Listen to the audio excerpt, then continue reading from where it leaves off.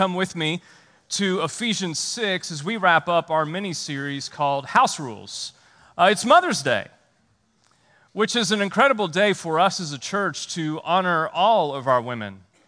We live in a world that's never quite figured out how to honor women, and so we're growing and learning what it looks like to do that.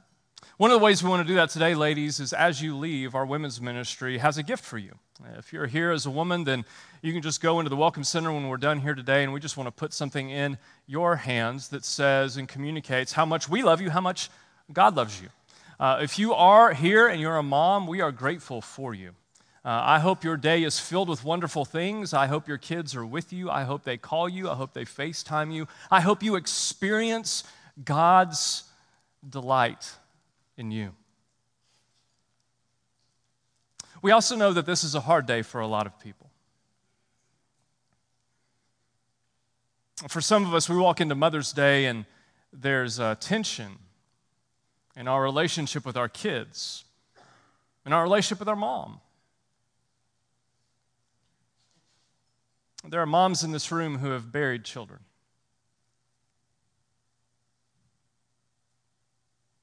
There are moms who sat in hospital rooms and held their stillborn child.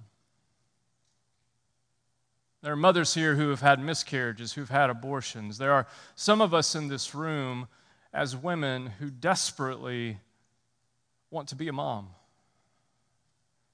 And this Mother's Day finds us in another long and lonely month of infertility.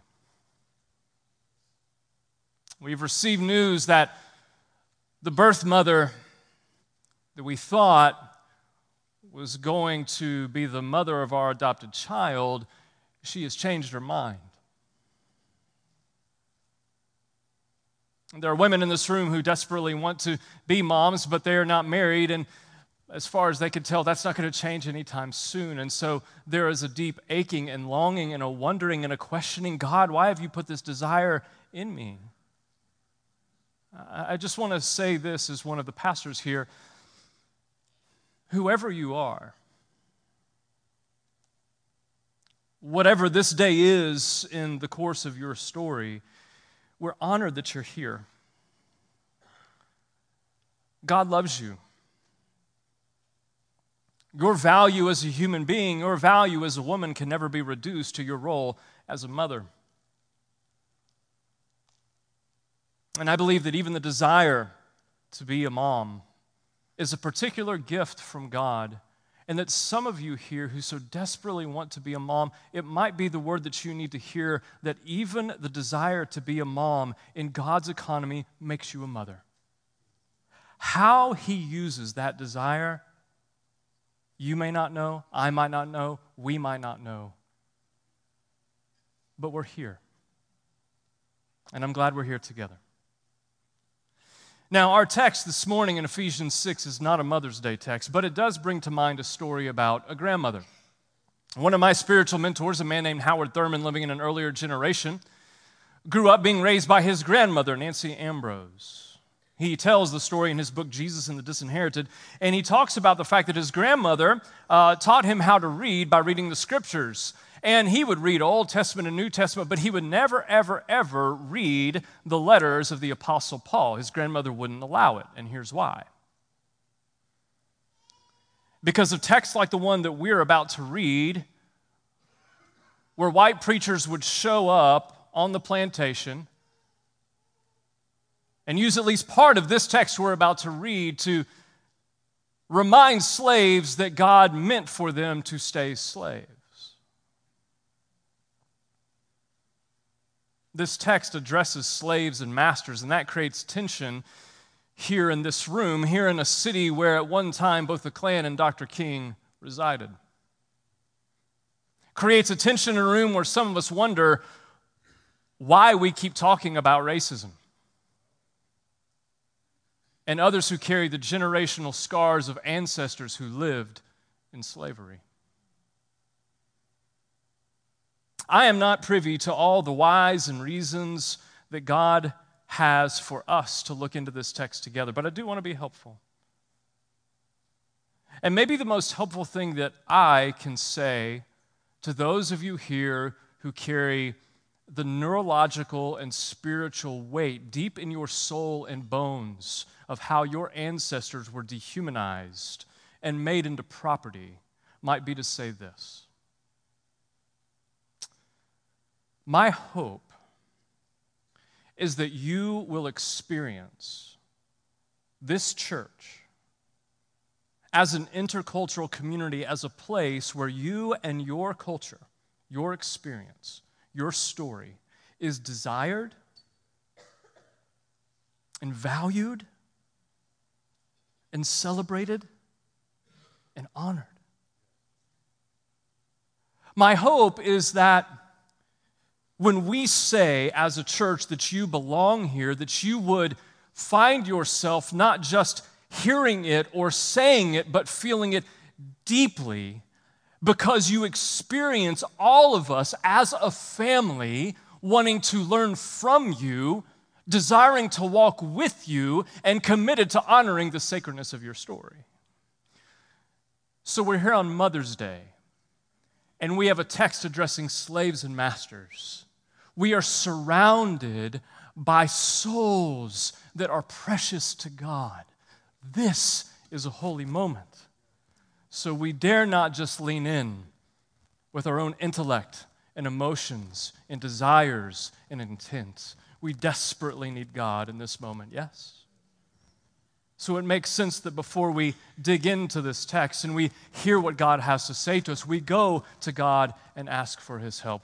So gathered around Jesus, which is why we're here. We believe, as crazy as it sounds, that Jesus Himself has invited us here and He is with us in this room. So we gather around Him and we pray together. Oh God,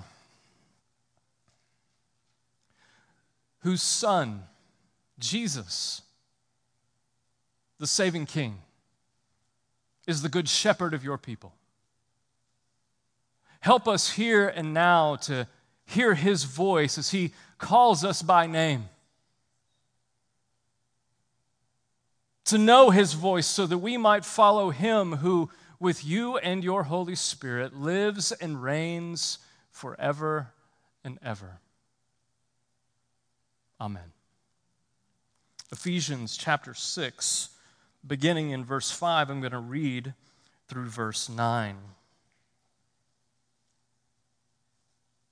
Bondservants, literally that word is slaves, obey your earthly masters with fear and trembling, with a sincere heart, as you would Christ.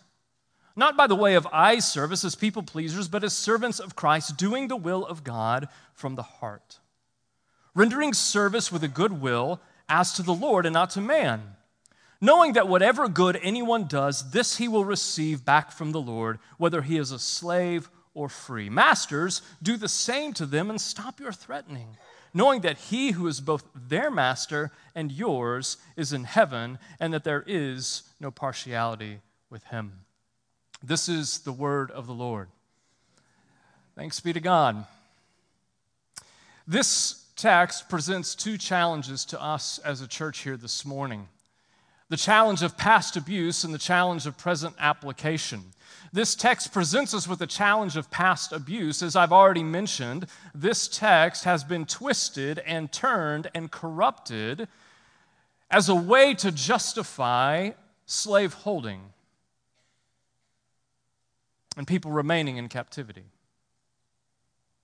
I think it bears the question for us, how did that happen? And what might it mean for us? I want to talk about that a little bit later. The second challenge of present application is that there is no 21st century equivalent to first century Ephesian slaves and masters. And while there is some profit in applying this to what we do in our work Monday through Friday, I think there's something else here for us as a church. I'd like to share that with you. But first, we've got to make sense of what's going on here, okay? So, slaves and masters. Deep breath, okay?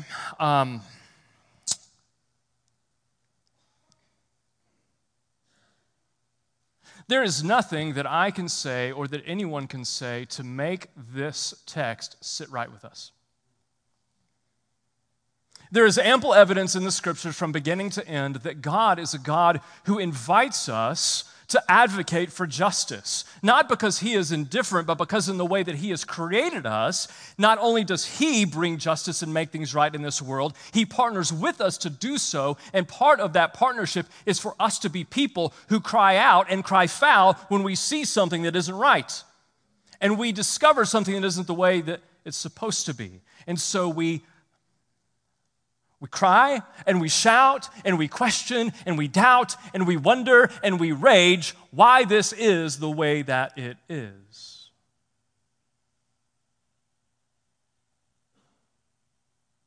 And so I think it's good to walk into this text and go, this is it, Paul? We ain't going to turn over any apple carts, bro? While at the same time recognizing the wisdom of God in confronting unflinchable injustice with the power of love. Whether or not Paul is aware of the possibilities of abolition, Paul does recognize the reality of the situation in which he finds himself. Writing to people, a small band of Christians, living on the margins of society with no political power. So no, he does not call for the slaves to revolt, because as cool of a movie as Spartacus is, Spartacus reminds us what happens in first century Roman slave revolts. So here is Paul, working with the wisdom of God, never saying that this is okay, but reimagining what today might look like. Tomorrow, transformation. Today, recalibration. So as we sit with this text and we wonder and we fuss and we don't like it, because I don't know why we should, because people are people. People are not property. Here is God, through Paul, showing us the wisdom of God that says, you know what? Violence begets violence. Today is not tomorrow. The moral arc of the universe does bend towards justice. And no, Paul does not call slaves to revolt. Paul does not call for the end to first century Ephesian slavery, but this text fanned the flame, served as the spark for abolition in the 18th and 19th century, and has all kinds of possibilities for what racial justice biblically looks like in the world here and now. So we're not at the mountain yet, and we might find ourselves individually and collectively climbing with desperation, dissatisfied with the way things are now. But God's not done yet. That's the message underneath the message. Because Jesus is who he is. Not only the Savior of his people, but the King of the universe. Because Jesus is the saving King, all wrongs will be made right. Every person and people group will be made whole, not simply as an ingredient in the melting pot of society, but as part of the kaleidoscope where every color pops and every story matters.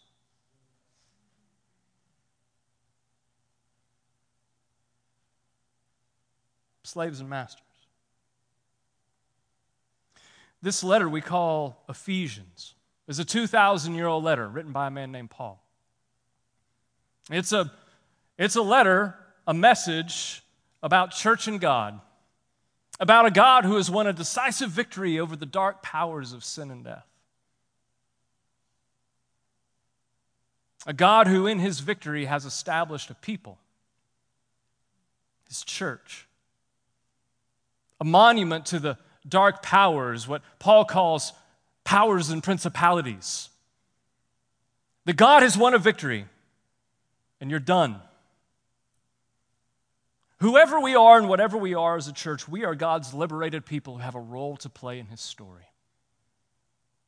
And succinctly, what Ephesians tells us is that our role is to imitate Jesus as we become like Jesus.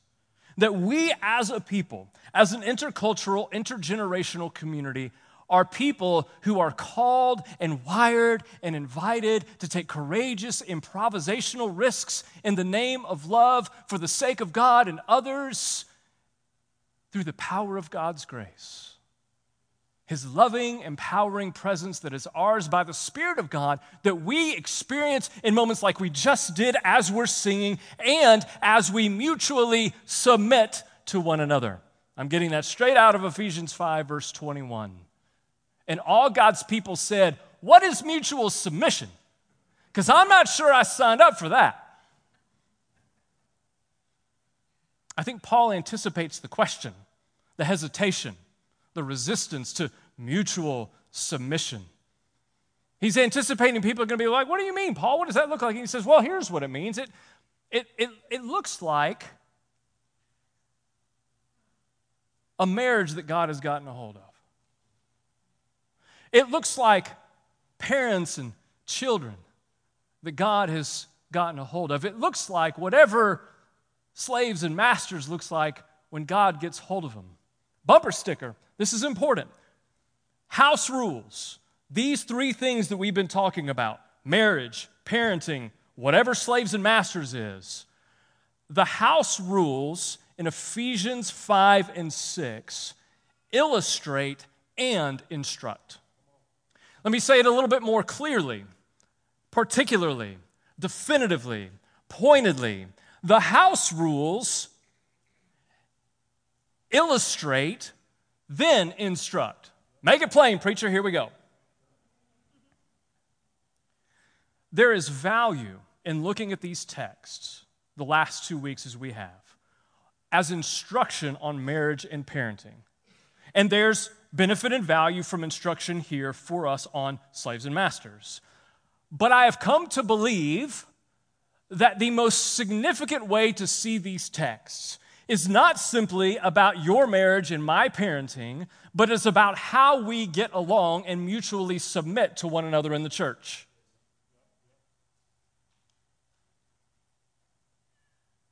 So what does that mean and what does that look like? Whatever instruction is here for us now in relationship to Paul's instruction to first century slaves and masters, I believe that that instruction is supposed to help illustrate who we are and how we get along as a church. That's where I'm going. That's about a 20-minute introduction. I think we're good. So let's dig in.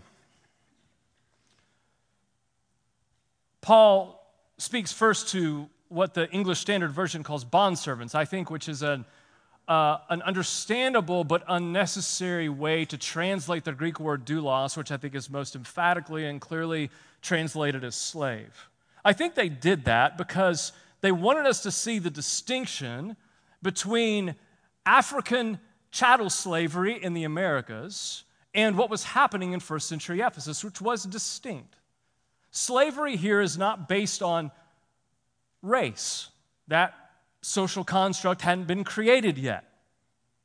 But upwards of 60 million people in the Roman Empire at this time were living in slavery. They had been born into it, they had been kidnapped into it, or they volunteered for it. Now, the whys and whatnots of slavery we can't get into today, but what we can say is this. It is mind-boggling for a person living in the first century to hear someone address the slave directly. Because you don't address furniture and property. So Paul sees something other than furniture and property. He sees souls. He sees people. He sees people created in the image of God. He sees moral free agents. He sees people capable of rational thought and choice. And he addresses them first. He says, slaves, obey your masters. Again, ain't nothing that I can say going to make that sit right. But I do think there's something instructive, particularly in terms of as he describes what that obedience looks like. I'll give it to you in 3 words. Obey your earthly masters with respect, with integrity, and with a good attitude. You can look at the text with me.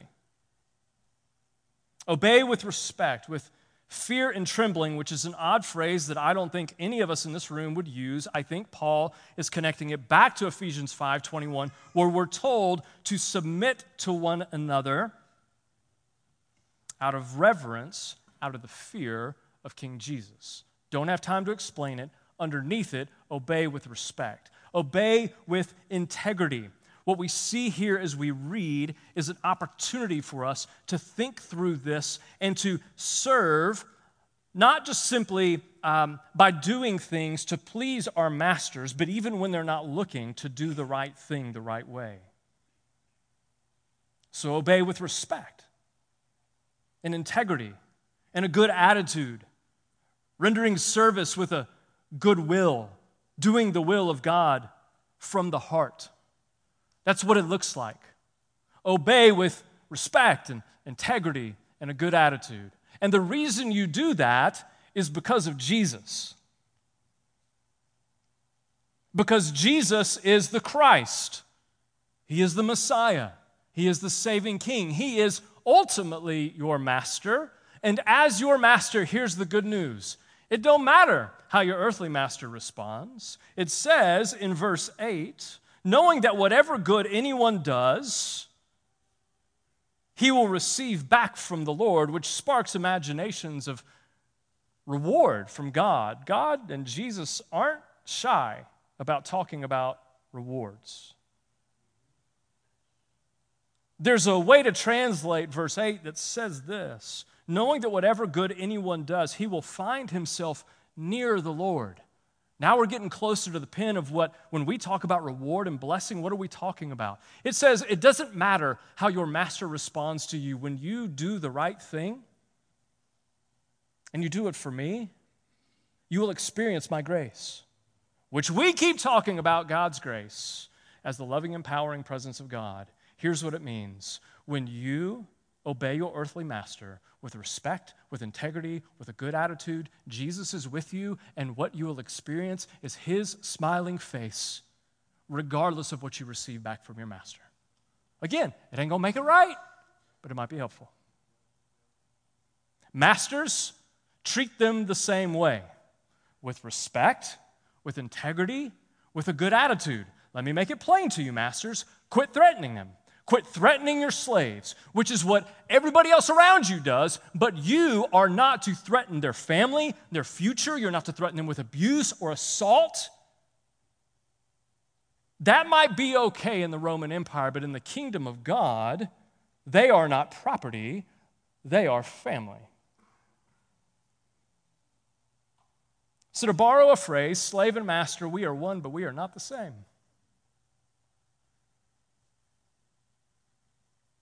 God has invited us in whatever station we are, in whatever moment we find ourselves, to treat one another with respect, with integrity, and with a good attitude.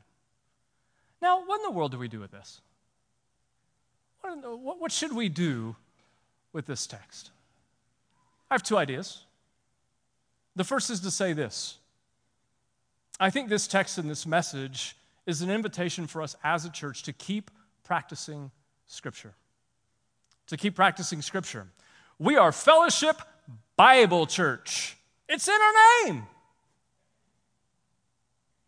Whatever that means, it means that we are people who believe that the Scriptures, from Genesis to Revelation, are our standard of what we believe and how we behave, yes? What we have to wrestle with, I believe, is in this part of the world, with the various and collective stories that we bring into this room, that we have to wonder why people like us, at least some of us, who also said that they believed that the Bible was the standard of belief and behavior, why they twisted and corrupted this text to convince people that slavery was okay and to tell slaves that that's what you were made for. We don't have time to get into all the way down into how this happened. But I do think there's a plain caution for us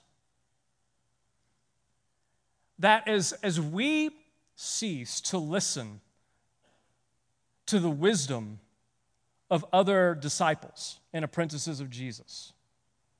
As who we listen to gets more and more narrow, we lose the capacity to discern what God wants us to do. Here's what I mean. We are part of a global historic church and a master and king who seems to prioritize the voices of people living on the margins.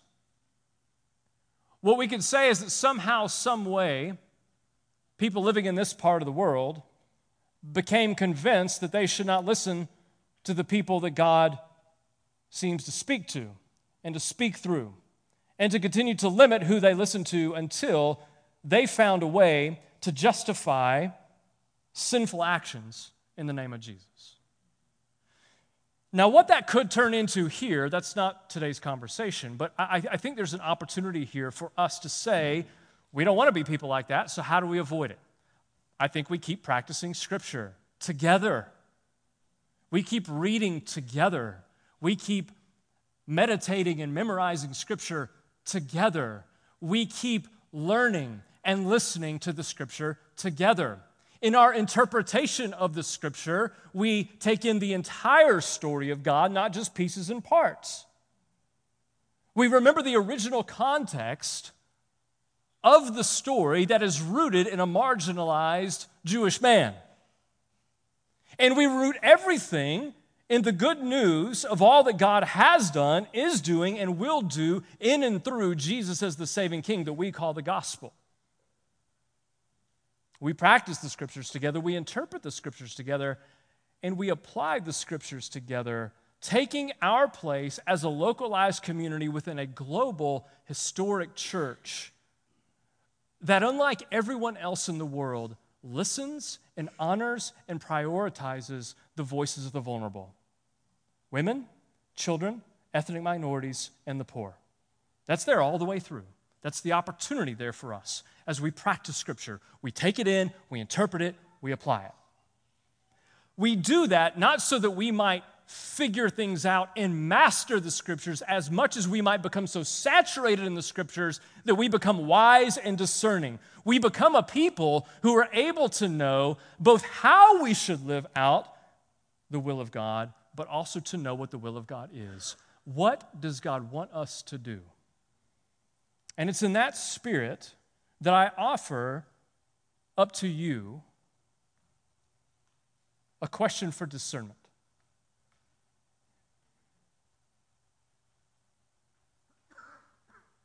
I believe there's an invitation here that isn't obvious on the surface of the text, but I think it's buried deep, deep down and saturated all the way through. I believe that Jesus wants us, Fellowship Bible Church, to keep practicing trust.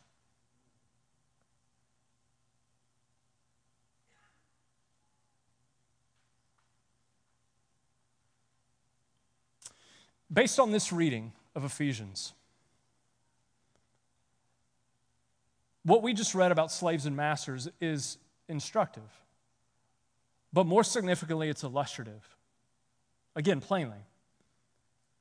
I do think that there's some value here for us in the way we think about going to work as an employee or an employer. Hey, the way of Jesus calls us to do our work and to relate to one another, particularly to relate to employers, to employees, employers or employees, however you want to imagine the power dynamics, with respect, integrity, and a good attitude. I think that's there. I think that's profitable for us. But I think there's something else here about how we as a church handle the decisions that we make. There are no slaves and masters in our church. But there are thousands of decisions that are made all the time. I'm not just talking about the big decisions, the church-wide decisions. I'm talking about the decisions that you and I make even interpersonally. Do we show up on a Sunday? When we show up, how do we speak to one another? How do we show ourselves to one another?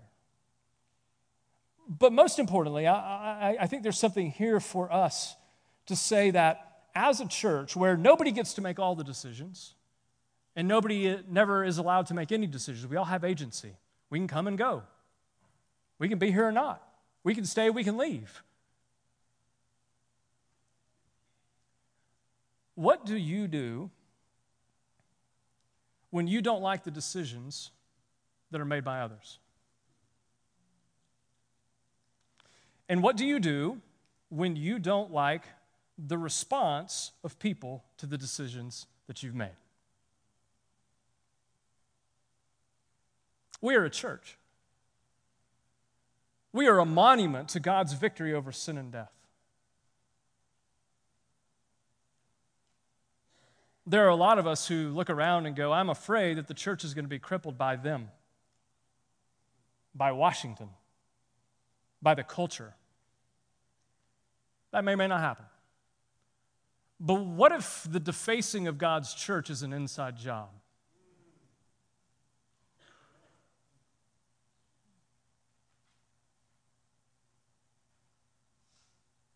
Again, I offer this to you as a question of discernment. I'm not coming with some specific word of knowledge, but I come with some questions and some observations.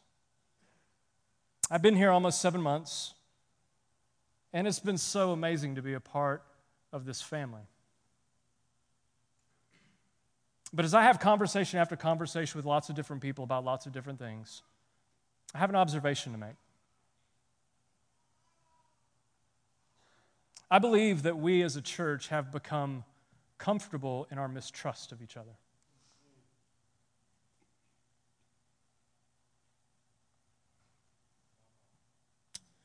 I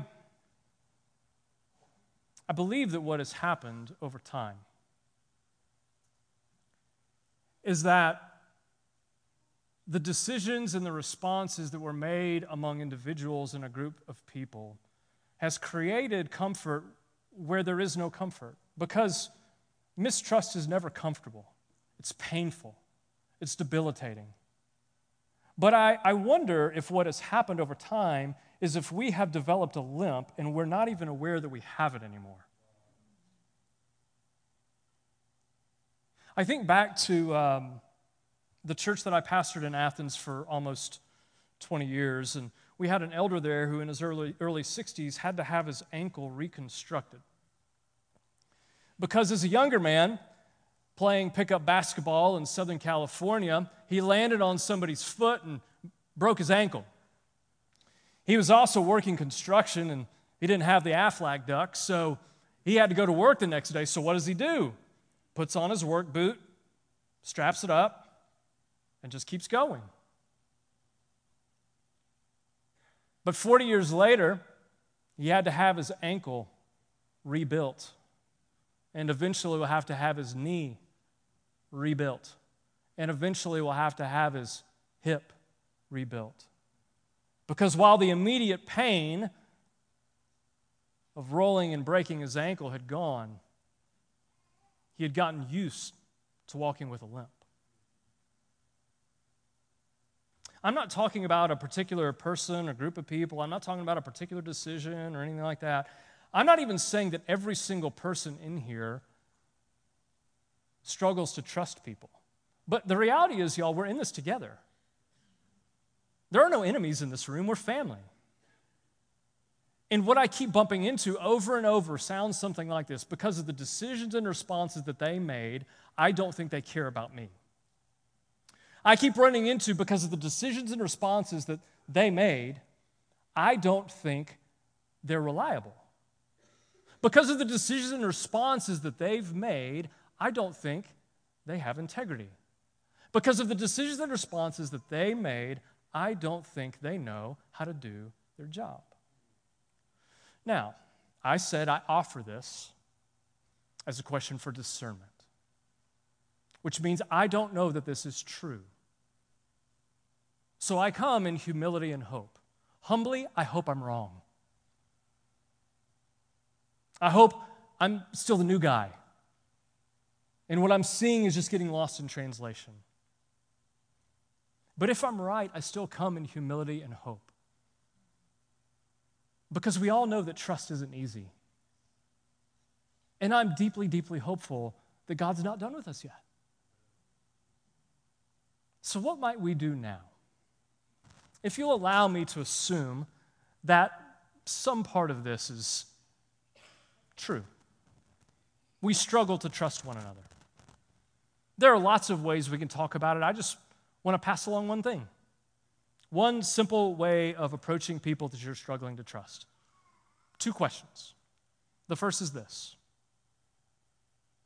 Really, it's a posture. Whether it's with an individual or a group, assume the best, not the worst. Assume the best of their intent and their effort. Don't discount the good things that you've experienced from them in the past, just because of their actions and words might be confusing in the present. Assume the best. Secondly, ask questions, but ask questions with the intent to learn and grow, not to make your case. When we do the second, when we ask questions to make our case, we're probably not assuming the best. In my over 20 years of experience as a pastor, what I've found is that practice is not foolproof, but it is a consistent way for us to develop and to grow into and to live out the purity and peace of the church that we're supposed to display to one another, to the world, to the powers and principalities in the name of God Himself. And all that's fine. But underneath it all, we're still bumping up against the limitation of our experience and capacity to trust where it's hard to trust. So this is the best news that I can tell you, and this is what I want to leave you with, and then we're done. We can trust each other because Jesus is the saving King. Because Jesus is the saving King, we can trust each other. Trusting is risky, particularly if you've been burned here or somewhere else in the past. I will make no promises that if you'll take that risk, you will be met with everything that you hope it will be met with. I do believe that we want to try. But even in our failure, even as we take that risk, whether somebody responds well or not, the ultimate goodness in this promise and this encouragement is that we can trust each other because Jesus is the saving King and He is with us. When you do good, verse 8, He will draw near to you. In your risk, you are not alone. In your risk, you are not left to your own devices. In your risk, when it feels like that person doesn't love you, nobody seems to love you, you're not without love. You're loved by the God of the universe. You're loved by the one who went to the cross to liberate His people and to give them a name and to give them a purpose.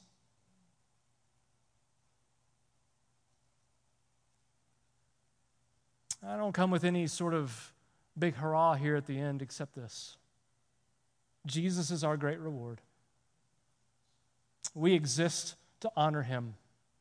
We honor Him by practicing trust. We're not there yet, but we do it a lot, so let's keep going. Let's keep leaning in. Let's assume the best. Let's ask all of our questions in order to learn and grow. Let's be honest about the places where we don't feel like they care. Let's be honest about the places where we're not sure they're reliable or have integrity or that they're even competent. But let's do that gathered around Jesus, knowing that He loves each of us, knowing that He's not done with us, and knowing that He intends to see us through to the end. That's what mutual submission looks like in the church. That's what it looks like for us to trust one another. I leave that with you and leave you with God. What I want to do is to simply give you space here for a little bit, to just simply ask this question to Jesus, because He's here in the room. Jesus, what did you want me to hear? What did you want me to hear? And then I'll pray for us before we sing one last song. Just in silence, wherever you're sitting, just with Jesus. What did you want me to hear today, Jesus?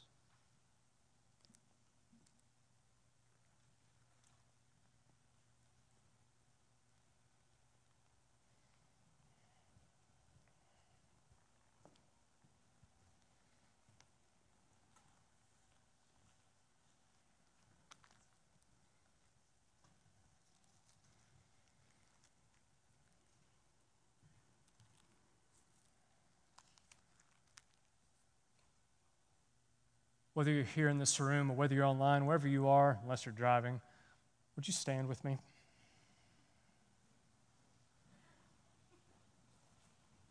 I'd like to bless you twice over. We're not quite done yet, but I do want to leave you at the end with a blessing, but I want to bless you now. I trust the Spirit of God working in you that you want to do whatever it is that He's put on your heart. I want to encourage and invite you to respond to whatever it is that He's saying to you. With this from Ephesians 3.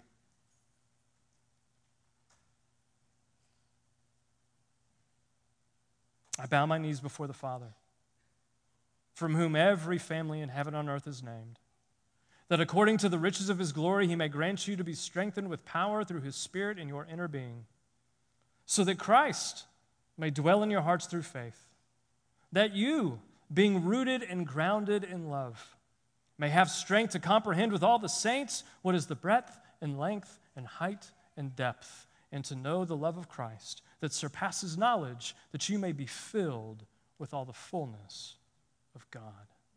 And all God's people said, amen.